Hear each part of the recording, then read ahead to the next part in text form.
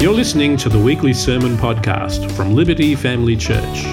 For more information about our church, head to the website libertyfamilychurch.net.au. Christmas Day is here. Man, I love Christmas. How about you? I love that feeling of knowing that before too long I'm going to be gathering with some family and friends and enjoying some great company and delicious food. I love that feeling that you get when you know that tomorrow the Boxing Day test's on. You get to put your feet up to recover from the food coma. And as a father, I love seeing my children's reaction as the paper goes flying and seeing their faces as they see the gifts that they've been given. You know, all those things are great. All those things are great, and I really cherish them. But for me, I especially love Christmas. I especially love Christmas because it's such a special time each and every year that we get to set aside to celebrate and marvel at the wonder of Jesus' entry to earth. And as with last year, you know, this year hasn't exactly gone to plan, has it? It hasn't been an easy one. We've faced and overcome many, many significant challenges. We continue to live in a very different world to the world that we've known probably for a long time now, very stable, very consistent. And the world we're in is ever changing. Week to week, things change, things shift. And try as we might, at times we really feel a bit out of control, like things aren't quite the way they should be. We can also experience naturally very big emotions and feel overwhelming feelings of uncertainty, feelings of frustration and loss. Life, at least life as we used to know it, seems to be a distant memory. And in light of this emotional roller coaster that seems set to continue, it's easy for us to feel an overwhelming sense of hopelessness as we wonder if, are things ever going to settle down? Are things ever going to be made right? Our experience, while being very, very difficult, very real for many of us for a very long time, is not, if we look over the course of history, it's not actually a unique one. Many people groups have experienced similar feelings of hopelessness as they've gone through different seasons throughout history.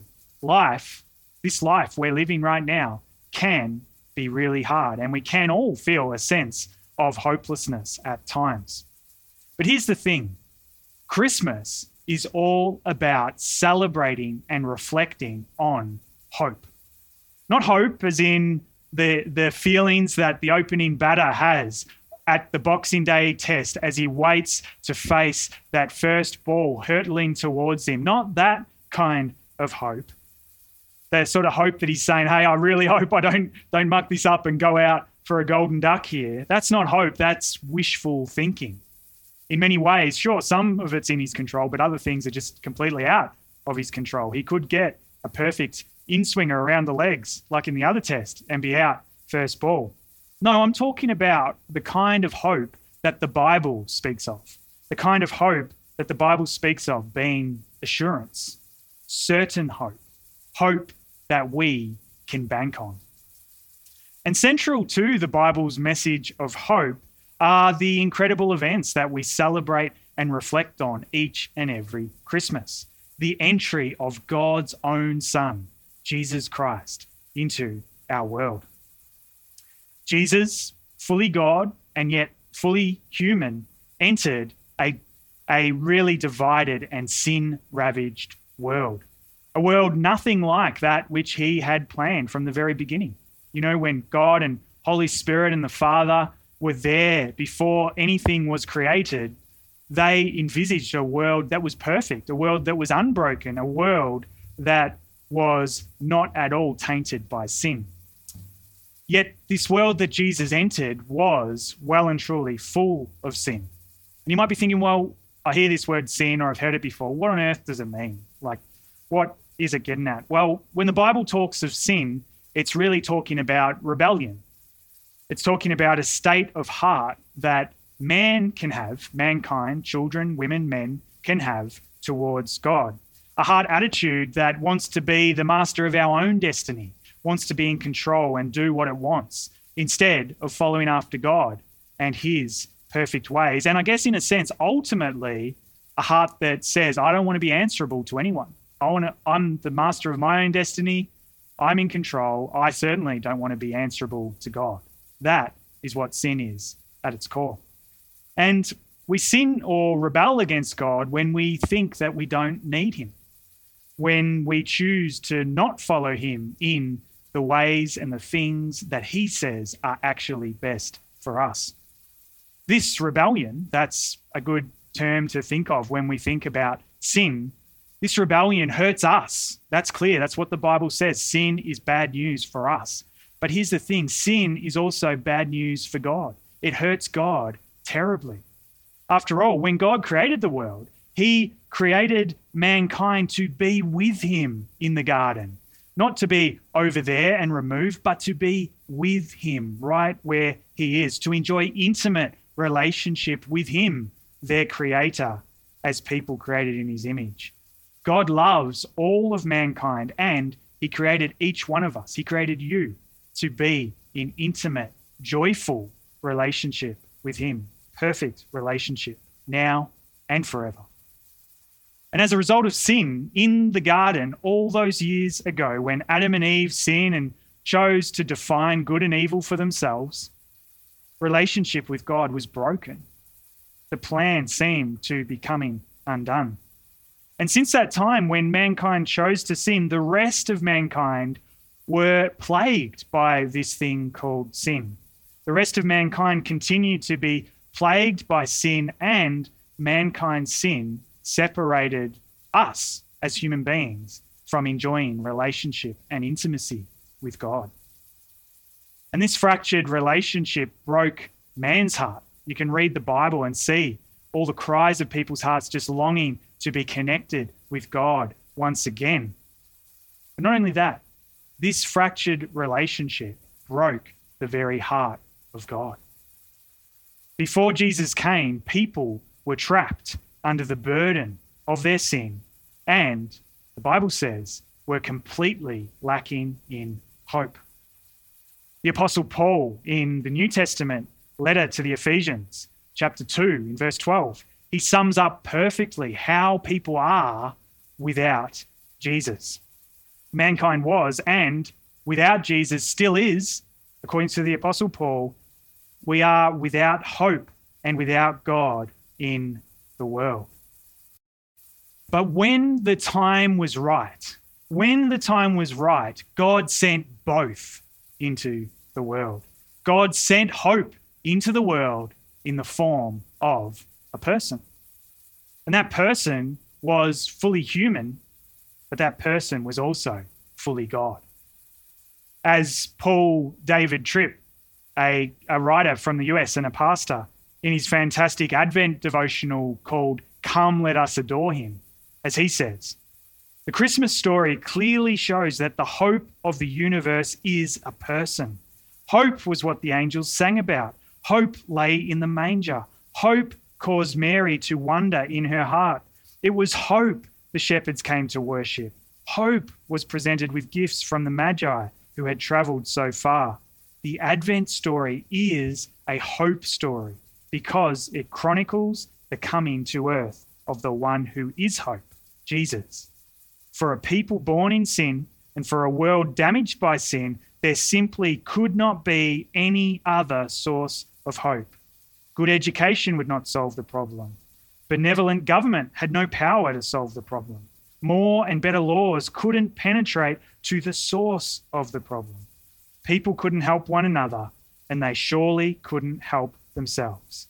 You see, the inescapable condition of sin infects every single human being and has scarred every aspect of the cosmos, which cried out for one thing and one thing alone: divine intervention. The only solution was a saviour, and the only suitable saviour with the wisdom, power, and righteousness to accomplish the task would be God himself. You see, No human could ever make things right with God. But someone who was physically human in the image of mankind, yet who was wholly divine and perfect and blameless and sinless, could. God sent Jesus, his only son, to earth as the perfect man to bring hope, and bring hope he did. You know, I love reading the account of Simeon and Anna's interaction with the young baby Jesus when he was presented in the temple, as was custom in the day. Now, we're not going to read it in full today. I encourage you, have a read of Luke chapter 2, verses 22 through 39 for yourself sometime. But safe to say, it is a truly beautiful account. What I personally love about this passage is how Simeon describes his joy. How Simeon describes his joy at seeing hope right there before him in the form of this promised Messiah, while also speaking about what this child will one day come to do and what his purpose ultimately was in coming to earth to dwell with us. Here's Simeon's words from Luke chapter 2, starting in verse 29. Sovereign Lord, as you have promised, you may now dismiss your servant in peace. For my eyes have seen your salvation, which you have prepared in the sight of all nations, a light for revelation to the Gentiles and the glory of your people Israel. The fact Jesus came to earth ushered in hope. That the simple fact that Jesus came brought hope to a people desperate for hope. But what this little child would one day go on to do and would grow up one day to do would usher in hope, not just for the nation of Israel, but hope for all peoples from every nations forevermore. You know, we like to think and focus on the little baby Jesus around Christmas time, but Christmas, by even thinking about it and reading passages like this, forces us to look beyond a little humble child to look to the Jesus who will grow up as a 32 to 33-year-old, scholars believe, who would one day go on to bring ultimate hope by dying on the cross, paying the ultimate price for the sins of mankind. Now, if you're seeking spiritual truth today on this Christmas day, you might be thinking, well, that is absolutely horrible. What kind of God? How could God be a good God if he sent his own son to die on the cross for all of our sins? How could God be good if he did that? Well, I want to say that's a great question if you're pondering that in your mind or in your heart right now. Paul David Tripp, again, in his great devotional, Let Us Adore Him, I think he explains why really well. Here's what he says. Sin had created a horribly unnatural separation between God and the people he had created. God created people to dwell in loving and worshipful moment by moment fellowship with him. People were not designed to live independently. They were not made to figure out life on their own. People were meant to live according to God's will and for his glory. The great question of human history was, how will this gulf between people and God ever be bridged? Jesus came as the only possible answer to this question. He could meet God's moral requirement in every way by keeping his law without one instance of failure. He would be the final lamb of sacrifice, paying the ultimate penalty for our sin. In his perfect life and acceptable death, he became the only way to restore relationship with God. He would return things to the way they were created to be.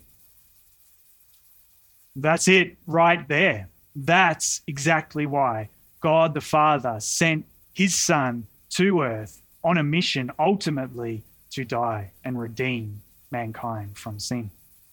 That's why Jesus is hope in human form. You might have heard this scripture before because it's a pretty popular one. It's one that you hear in a range of different contexts, even outside of the walls of churches in our day. And it's probably popular, I would say, because it sums up God's heart really well. His heart of love, his heart to see people flourish and free through relationship with his Son. And this is Jesus' words as recorded in John chapter 3, verse 16 to 17. For God so loved the world that he gave his only Son, that whoever believes in him should not perish, but have eternal life. For God did not send his Son into the world to condemn the world, but in order that the world might be saved through him. That's God's heart for mankind. That's God's heart for me. And really hear this today, friends. If you're seeking spiritual truth, I really want you to hear this today. God wants you to hear this today. Friends, that's God's heart for you. That is God's heart for you. This is the hope that we celebrate and reflect on and marvel at each and every Christmas, year in, year out, no matter what, even when the world seems to be falling upside down. This is the hope that is sure that we cling on to and know and can enjoy. Jesus is the hope of Christmas and can be hope for all mankind. He continues to be hope for all mankind. Jesus is the hope of the world, and Jesus can be hope for you. I want to ask you a question on this Christmas morning. Have you placed your faith in Jesus Christ? Have you placed your faith in Jesus Christ before? If you have placed your faith in Jesus Christ, well, you're experiencing to some degree right now the freedom and the life and the joy that God has always intended for each and every one of the people created in his image to enjoy through relationship with Jesus. You're with him. You've trusted in what Jesus has achieved on the cross in dying in your place for your sins. Your sins are forgiven, and you have, or you can have, if this isn't true deep within your heart right now, you can have complete confidence that when Jesus returns, this is your real hope. This is an amazing hope. You will be welcomed with open arms by him. Welcome, my child. You are mine. I am your Lord.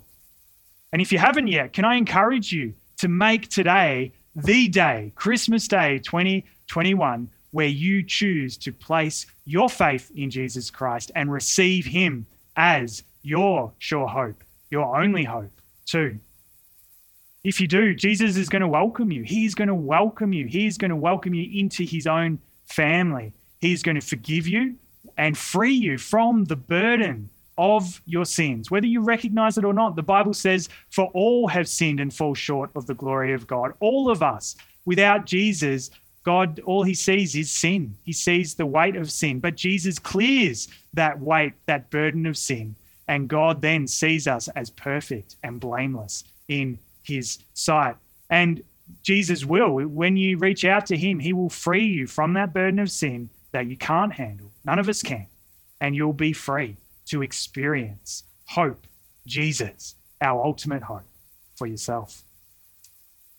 I'm going to close today with a quote from Tim Keller, a pastor from the US. I think it's really fitting what he says. If Christmas is just a nice legend, in a sense, you're on your own. But if Christmas is true, then you can be saved by grace. This is the good news that we celebrate at Christmas. You can be saved by grace. You can have hope.